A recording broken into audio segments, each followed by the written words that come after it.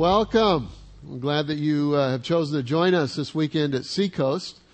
I want to take this opportunity to welcome all of our campuses, including the Long Point campus. Usually I speak live from Long Point, but this weekend I am in Asheville with Craig and Jeanette Schnook and Rob Williams and the team doing a great job. And in Asheville, they're getting ready to make a transition from a movie theater to a semi-permanent facility. So let's give Asheville a hand. Do you want to do that? All right. All right. And I want to welcome those of you who are maybe at a venue or on a podcast or wherever you happen to be. We're glad that you're along also. We're in a series that we started a couple of weeks ago called Why Aren't You Dead Yet? Kind of a strange sounding title, but I liked it. It seems to be doing okay. We talked about the fact that there are several reasons why you're not dead yet. The first one is that God wants to do something significant through you. If you still have a pulse, if you're still alive, God's plan and His purpose is not completed. And chances are, perhaps even the most significant thing that God wants to do through you is yet to be done. And then last week we talked about the relational component of why you're not dead yet. That God wants to do something significant relationally through you. We talked just a little bit about community. And this weekend I want to talk about a financial component. And that's this, that God wants to do something significant financially through you. Now, some of you, I recognize the look. When I mention finances or money, you kind of put on the let's ignore button, or the radar that says, I'm not sure I want to listen to this. I've been around for 21 years, nearly here at Seacoast, and, every time I talk about money, sex, or death, some of you look at me like, a deer in the headlights, kind of a blank stare, because you're thinking, there's 2 out of those 3 aren't good. And so I'm not sure I want to listen. And it's okay today. Okay, relax. It's okay. It's all good. I want to talk to you about some strategic investments that God is making, has made it, is going to make in you, and then what our response can be to that. It's always amazing to me, some of the things that we invest our money in. Would you agree with that? In fact, I found this. I was actually cruising through the offices just across the street from the Long Point campus, and I found this in one of our pastor's offices. I'm not going to tell you who it is. His initials are actually Jason Surratt. And what it is, it's kind of a Jeep. It's got a couple of hunters with their bright orange hats and bobbleheads, and then on the front of it, you've got a dead deer, actually, or apparently a dead deer, strapped to the front of the Jeep. Only in South Carolina would the preacher have one of these. I wonder how much it cost and why anybody would buy this.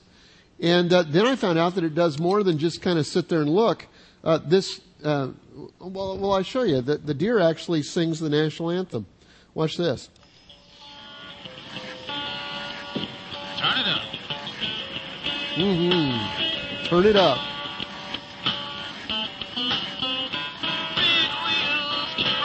The deer is singing it. Look at this. Look at this. That is awesome. That is awesome. I don't know about you, but I wish I would have created that. I'm not sure what for, but we invest in all kinds of different things, don't we?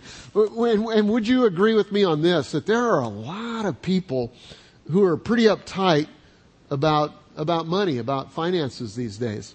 In fact, I found a recent study published by the BBC, and it was an article that they called Financial Phobia. And apparently, it said in Britain, 1 of 5 Britons suffer from financial phobia, which means that they're unable to handle personal finances, according to the research. I went on and read the article, and about 20% of the people in Britain evidently just get really freaked out when they deal with anything having to do with finances. Freaked out when they go into a bank, freaked out when they have to balance their checking account or look at a bill. And they said that actually about 9 million people are impacted by that. Maybe you know somebody like that. I mean, finances are just a little bit frightening these days. Most people in our culture are struggling. Most of us would be happy to pay as we go if we could only catch up to where we've been. Would you agree with that? You know, we're very, very upset, very concerned about the economy, and we're tempted to just kind of hunker down and hold on to everything that we have. And the idea that God has great plans, that God wants to do something significant through you and through each one of us in our finances really isn't even on our radar. Because we're saying, you know, how can God have plans for my money when I need every penny that I've got right now? You ever felt like that? Maybe you feel like that right now. Well, in the Bible, there's a story of a guy who no doubt has some of those same feelings. It's found in Matthew chapter 25, and it's actually a parable. A parable is just simply a story that Jesus told to prove a point.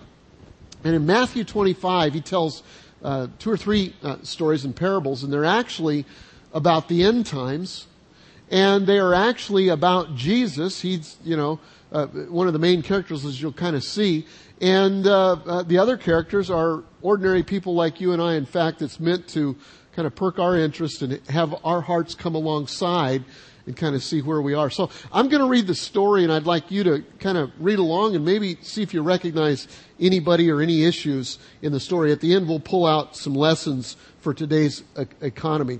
It's Matthew 25, verse 14. It's on your outline sheet, or if you have a Bible or a phone or wherever that you happen to have to follow along, or maybe you want to do that on the screen.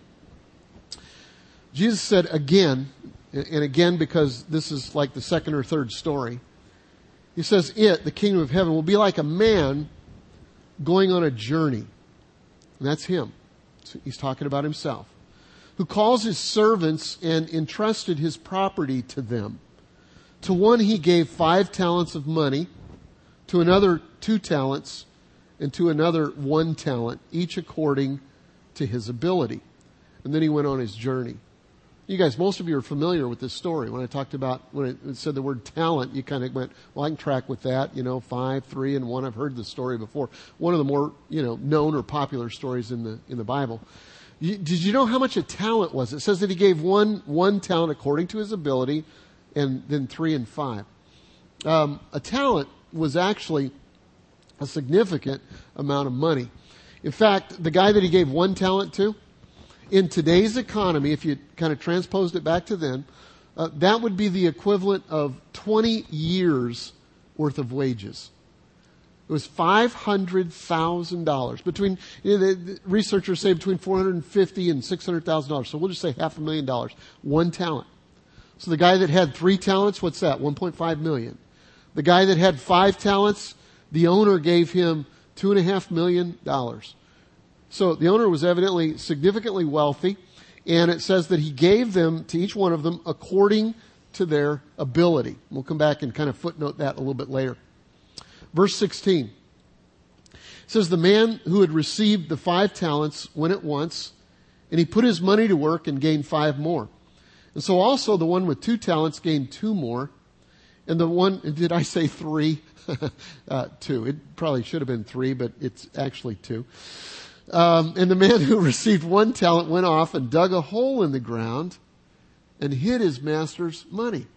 What's up with that? We're not just talking about motives. We'll deal with those. But why would anybody take $500,000, dig a hole in the ground and put it in? You need to know about where they live. Very few banks. Very few. It wasn't like you could go to the corner and, if you're on your way to Walmart or whatever in those days, they just didn't have that many banks. Not that many Walmarts, actually. And so oftentimes people took things that were valuable or important and they would dig a hole and they'd bury it. So that's what this guy did. He took $500,000, 20 years' wages, and he buried it. After a long time, here, just kind of off the subject, but just for our information, Jesus is talking about himself, and he's kind of setting up the fact that it may be a while until he returns again to the people that he's talking to. He says, after a long time, he says, the master of those servants returned and settled accounts with them. The man who had received the 5 talents brought another 5. Master, he said, you've entrusted me with 5 talents, $2.5 million. And see, I have gained 5 more, $5 million this guy has to return to the master.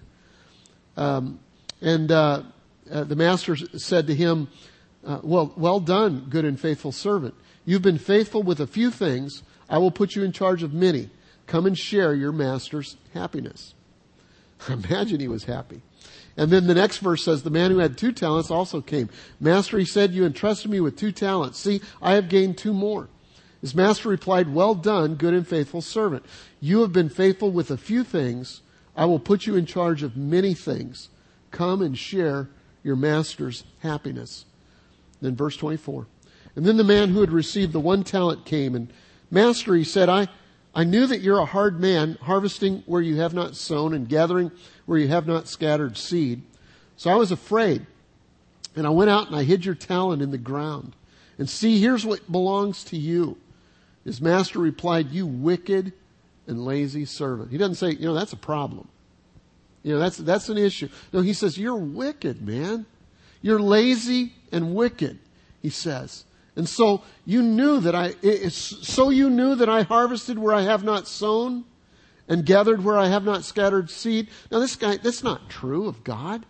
It wasn't true of his master. And it's as if the master is kind of giving it back to him and saying, oh, so that's what you thought, huh? Well, it's not true, but that's what you thought. So you should have put my money on deposit with the bankers so that when I returned, I would have received it back with interest. Take the talent from him and give it to the one who has 10 talents. For whoever has will be given more, and he will have an abundance. And whoever does not have, even what he has will be taken from him and thrown. And now throw that worthless servant outside into the darkness where there will be weeping and gnashing of teeth. Interesting story. Huge implications. So let's dig in and see what we can learn. What are the principles? What are the lessons that we can apply to ourselves as far as how God wants to use us and our resources in this story of the talents? Let me give you the first one that I thought, you know what? Here's the deal. You've been given everything that you need to be successful in life. You have been given everything that you need to be successful in life. The servants didn't need more money. I mean, that wasn't the issue at all. The one that had 1 talent didn't need more opportunity. He had plenty. I mean, $500,000 to invest, had the same amount of time, the same amount of resources proportionally to his talent. He didn't need anything else to be successful, but he wasn't. You don't need anything else but what you have right now in order to be successful. You don't need more money. You don't need more opportunity. You don't need more breaks. You have everything that you need to be successful in life. Maybe we should just kind of define what it means to be successful in life. And how I'll define it is this, is that you have everything that you need to accomplish the will of God in your lifetime. That's success to me. Accomplishing the will of God before you die. And so my point is, you have everything that you need. You have exactly enough talent to accomplish his will. You have exactly enough money, enough time, enough resources, and enough ability. The point of the story is, it's not what you have that's important. It's what you do with what you've been given. As I thought about that, I thought, what gets us off track from really pursuing what God has for us and maximizing the talent, the ability, the time, the treasure, whatever it happens to be in our own life? What gets us off track? And I thought about a couple of things. The first thing that gets us off track is when we begin to complain about what we don't have. You ever hear anybody talking like that? I'd be more successful, or I could do better, or whatever it happens to be, in school or in sports or at work or investing or in life in general. God just hasn't given me very much. He hasn't given me much money, talent, ability. Moses, when God called him a couple of weeks ago, and what did Moses say? Great idea, God, but I can't speak. I just don't have the stuff that it takes. And for him to have that mindset, he wouldn't have been able to accomplish what God had for him. So God had to kind of correct his thinking in that whole deal. And so the first thing that happens is that we complain about what we don't have, and then oftentimes we quit. The second thing that gets us off track is this, is when we covet what someone else does have. We complain about what we don't have, and we covet what someone else does have. Why do they get all the breaks? Well, I wish I had their luck. I wish I had the opportunities. Yeah, they work hard, all right, but boy, they got this break and that break and that break and that break. And what we're saying is we're saying I might not just as well that I don't even try. Comparison will always get you in trouble. Someone said about the time you catch up with the Joneses, they refinance. What a bummer. Somebody else said, just drag them down to your level. It's a lot cheaper. And I don't think either one of those are good. But in both cases, whether you're complaining about what you've been given or you're coveting what somebody else has been giving, you're believing a lie. A lie about yourself. That you don't have enough and you deserve more. Or it's a lie about God. And the servant believed a lie about God, that God wasn't fair, that God was rough, or that God, it certainly wasn't fair in his dealings with men. He wasn't going to be fair in his dealings with him. And we believe those types of lies. And I believe this. I believe that when a Christian, a truly born-again believer, underachieves in life, it's usually more of a thinking problem than it is an opportunities problem. It's more about what we think than about what the circumstances are. The problem with the unfaithful servant was not that he didn't have enough, it was that he thought the wrong things about what he did have. Romans chapter 12 and verse 2 and verse 3 are just some powerful foundational verses to Christian living and thinking in this area. Paul, who apparently wrote the book of Romans, says this: don't copy the behaviors and the customs of this world, but let God transform you into a new person by changing the way that you think.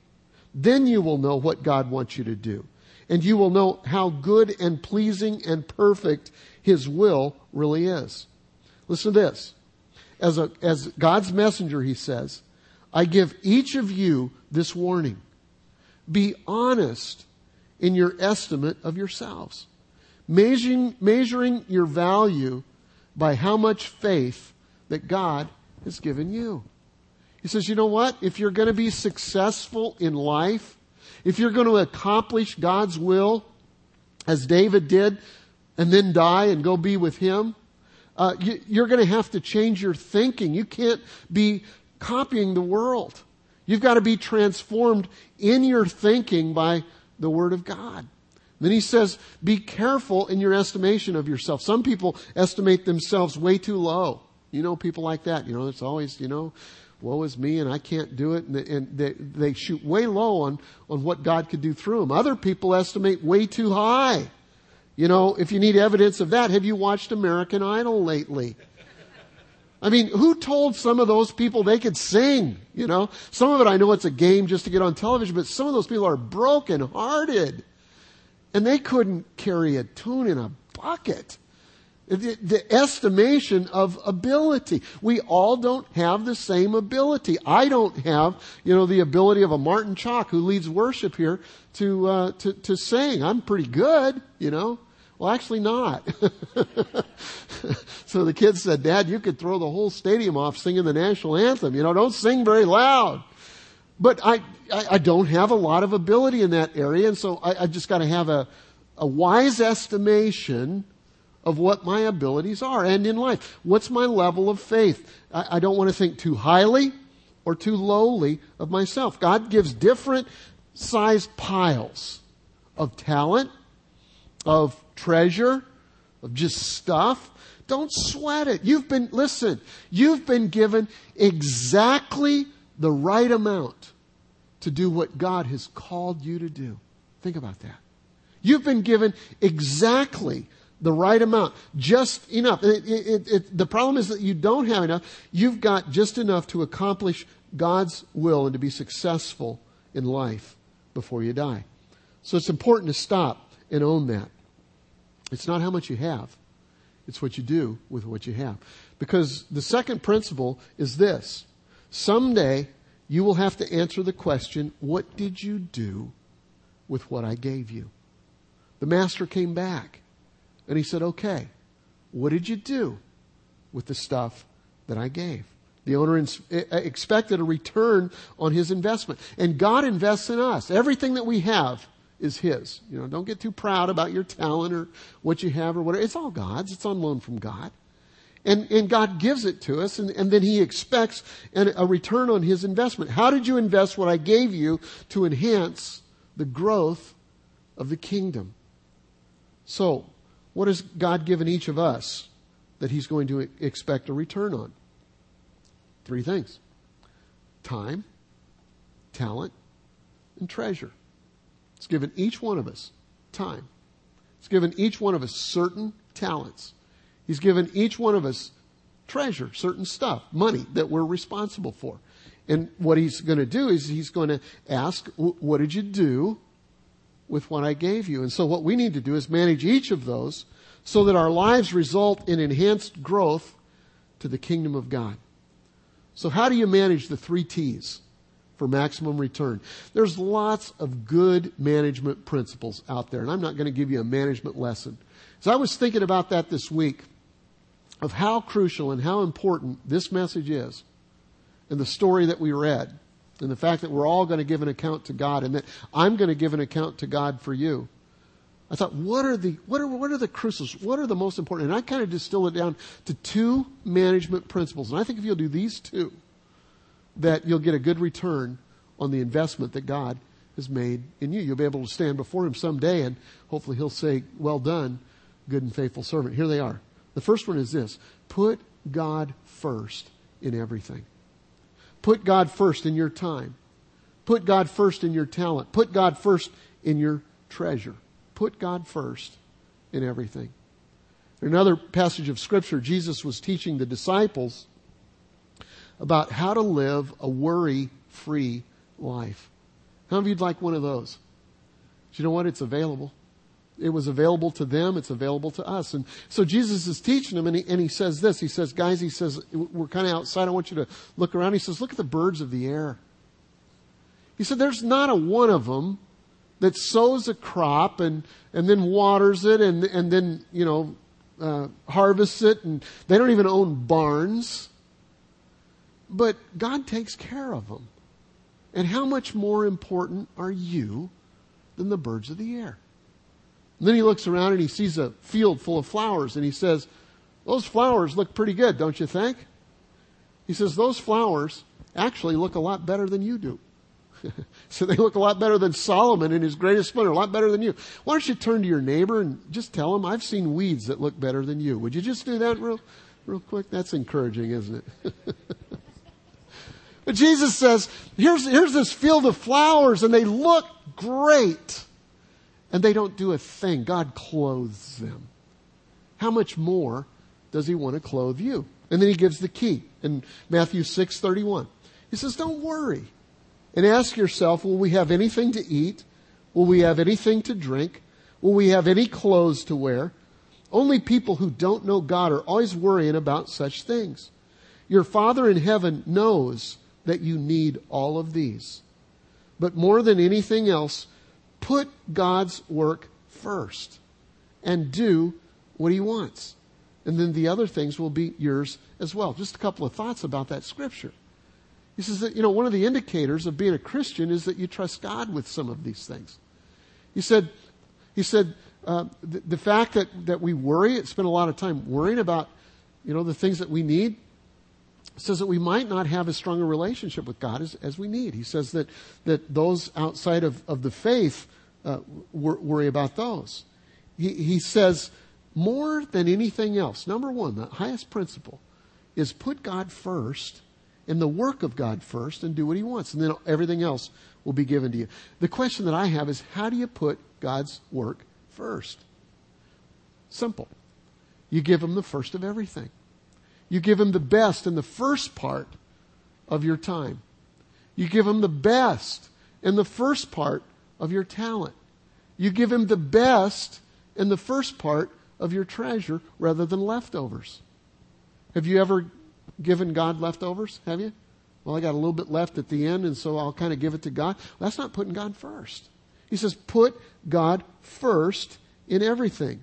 Now, how do you do that? Financially, Malachi 3 tells us. Malachi 3:10 says this, I am the Lord God all-powerful, and I challenge you to put me to the test.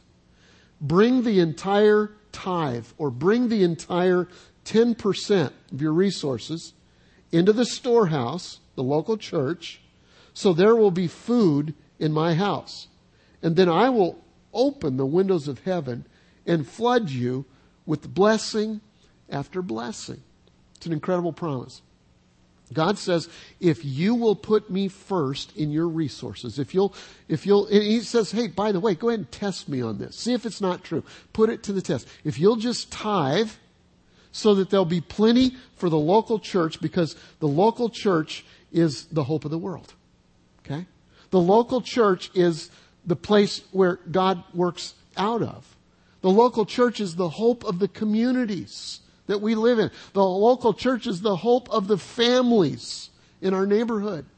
And so he says, make sure that you give a tithe to the local church. And test me on this and see if it's not true. You try it and see if I don't bless you. I did a little research this week, and I asked the question. I sat down as I read this, and I thought, how many Christians actually tithe? And so I went to Google, Praise God for Google. How many of you praise God for, okay, not very many. Okay, I do. It's great research. But I just typed in there, how many Christians tithe? Here's some of the research that came back. 32%. We're just talking about evangelical Christians here. In other words, there's a lot of people that call themselves Christians, but kind of evangelicals are kind of the radicals of the crew. And it makes up about 40% maybe of the, Christians in America, I think. And so 32% of evangelicals claim that they tithe. They say, yeah, I do. Only 12% really do. In fact, Christians today give less comparatively than Christians during the Great Depression. I've read some books on the Great Depression, and we're in a recession, and it's serious business right now. We're all impacted by it. But gang, to be honest with you, this is kindergarten compared with what our grandfathers and great-grandfathers went through during the Great Depression. I mean, it was just terrible, horrible. And the truth is, Christians today give less comparatively than Christians during the Great Depression. Another fact that I found is that the more money that you make, the less likely you are to tithe. Sometimes we say, well, you know what? When I get more money, I'll sure do that. Well, that doesn't seem to be the case. This was interesting. If all of the Christians went on welfare and then started to tithe, church offerings would go up by 30%. That was interesting. I don't know what it says, but it's interesting. Here's 37% of evangelical Christians don't give anything to their local church. 37%. Now, what if we all put God first in our resources? What if we all said, okay, I'm going to take God to the test, and I'm going to put him first in my resources, and I'm going to tithe to the local church? What difference could we make? This is what stirred me. I found out that there are about 35,000 children who die daily around the world. Most of them die from preventable poverty issues and situations. The financial cost to end, if we just put it in finances, the financial cost to end this Holocaust among children would be about $2.5 billion. That's the amount that Americans spend yearly on chewing gum. $2.5 billion. $7 billion would give primary education to kids around the world. $70 to $80 billion would impact world poverty. If Christians, evangelical Christians, tithe to their local church, we could do all of that and still have about $400 billion to do more good in the world if Christians would just put God first by tithing. Wow. So, I want to challenge you. I've been doing this for the 21 years that we've been here, and I don't apologize for it. We've seen the benefit in the kingdom of God. We've seen the benefit in our own lives and our own selves. And I want to challenge you to take a tithing challenge. Take the next 90 days and say, God, I'm going to invest. The next 90 days, I'm going to tithe. I'm going to put you to the test. I'm going to tithe and see if you're worse off for it. And we've said for years around here, if you can show us that you're worse off for having tithe, then we'll give you your money back. I feel that strongly about it. Now, I want to read you a note. We did this about a year and a half ago, I think, during a How to Be Rich series. And I got a note just recently, just the other day, from Heather, who goes to the Irmo campus. And she says this. She says, I just wanted to let you know about the past year for me and my family. Last year I sat in church and listened intently as you spoke of hard times and the recession. I had always kind of tithed a little bit in churches. Tithed a little bit, that's an interesting concept, but we all kind of have that. In other words, she gave some. But never was it consistent or substantial or even from the heart. I'd drop a few bucks in the offering plate as it went down the aisles. To be honest, I'd give something mainly to keep the usher from staring me down and making me feel like a loser. Loser. Then I started attending Seacoast. I was relieved more than I can say about the offering boxes at the back of the church. There was no pressure. I could put something in that box or walk on past. No one was ever there watching me walk past or damning me to hell for not giving that week. It was a wonderful feeling. Then last year, in the middle of an unemployment and hard times, you challenged us to tithe faithfully. You even said that after 3 months, if we felt as if we'd not been blessed by our offerings, then you would return our money. Who does that? Wow. I told everyone I knew. I thought you were either entirely crazy. Okay, that was my first thought, she says. She might be right. Or that maybe, just maybe, you knew something the rest of us didn't. Members of the church I used to attend agreed with me that you were crazy. Don't worry, it's turned out to be a good thing. That day, you also mentioned that you could donate online. Hey, that was right up my alley. I never carry a checkbook with me, so I hadn't had a debit card swipe, or hadn't seen a debit card swiper in the back of the church. This was my answer to forgetfulness. So I went home and prayed. And during this time, I was going through a divorce, not receiving any support. My company is totally dependent on cash flow and the economy. Okay, whose isn't, she says. In my business, the care that we provide is expensive, and people have to be willing to pay cash in order to do it. Business was down. Some months were not breaking even. That means that I have to pay my employees first and me last, and there was a great amount of uncertainty around me. But I felt called to finally, for once in my life, put God first.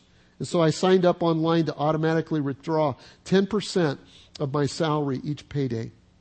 There have been a time or two that I didn't take a paycheck from my work, but my offering still came out of my checking account.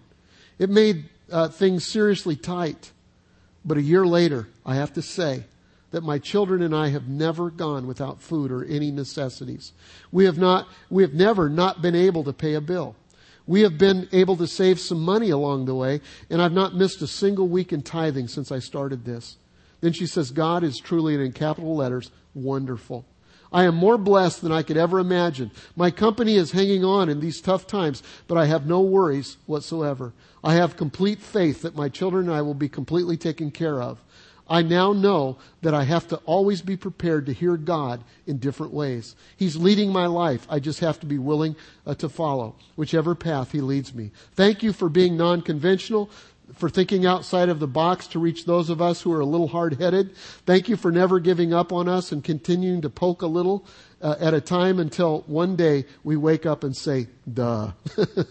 Thank you for giving us a challenge that has changed my life. Good stuff.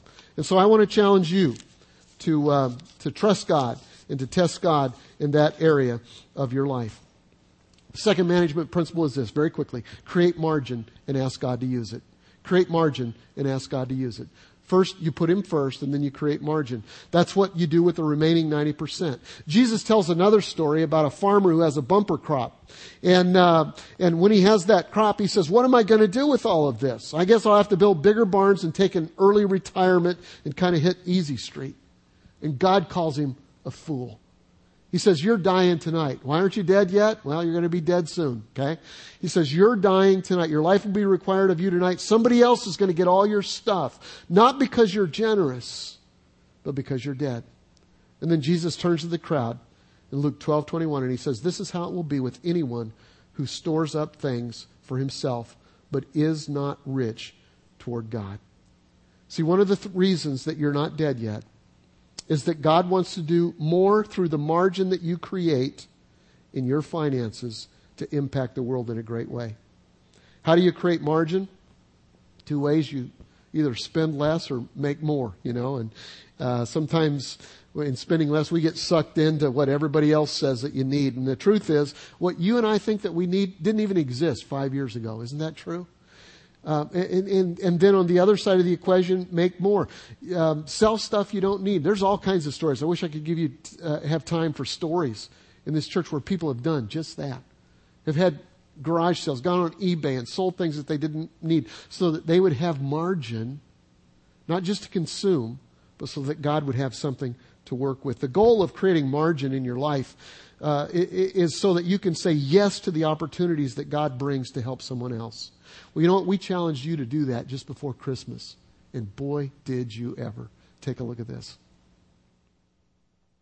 So, this past December, we decided, what if we all did something?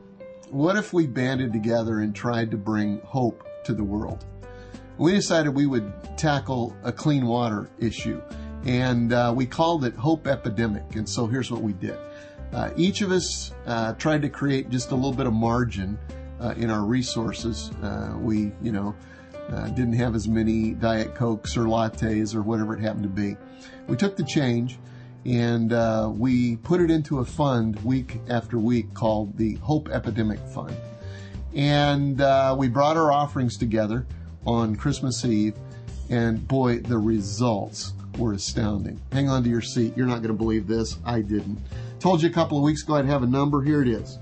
$287,374. Can you say yay, God? I mean, we talk about being above and beyond all that we can ask or imagine, and I think that fits the description. 2010 is here, and it's begun with a cry for water and hope from Haiti. And by the grace of God and your giving, we're able to step up and meet some of the need. In fact, a water system is already on its way to Port-au-Prince, Haiti, but there are more needs to fill. And so I wanted to take a minute and talk to you about what's possible in 2010 because of your giving. And this is Jason Surratt. He is our pastor of mission. Jason, tell us about maybe what's possible this coming year. Well, we know that about 1 billion people lack access to clean drinking water. And because of your generosity, we're going to be able to do something about that. Not just giving water, but also building relationships with missions organizations and countries where we're already currently working. So these are the places we're going to target this year. First of all, Togo, we're going to put a well and a water system. And then in northern Kenya, we're going to put a couple of wells. So what's possible in the future? Well, because we have margin due to the giving at Hope Epidemic, we're going to be able to respond even more in Haiti in the future. We'll be able to respond to other natural disasters and also in places where we already have relationships.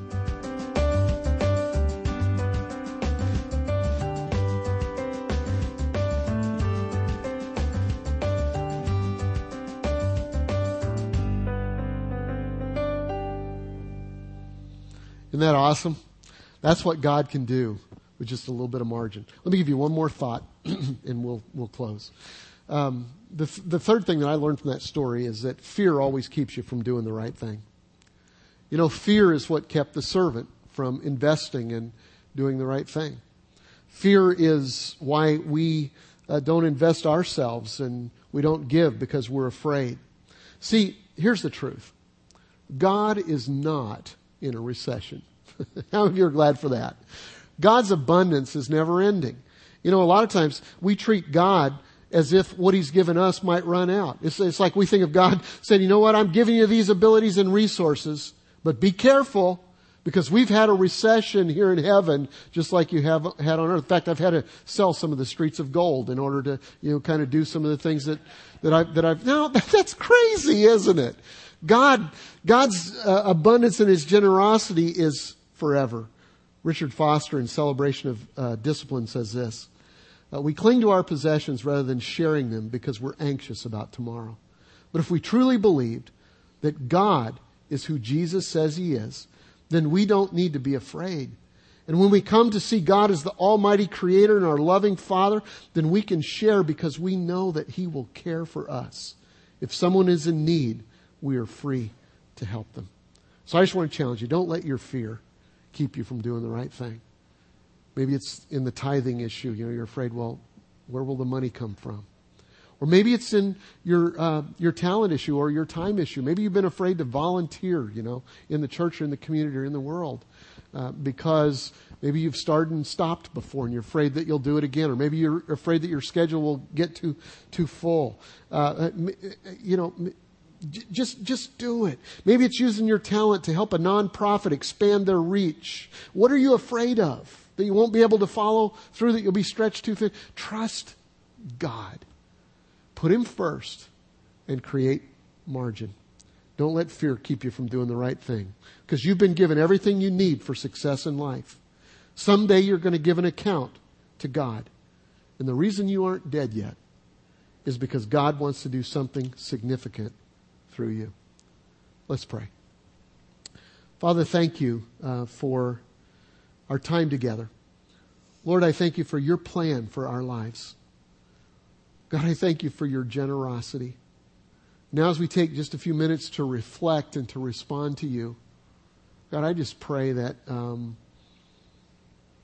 your generosity would be reflected in us, in everything that we do, that our lifestyle would reflect a generous God who loves us and has more than enough. In Jesus' name we pray. Amen.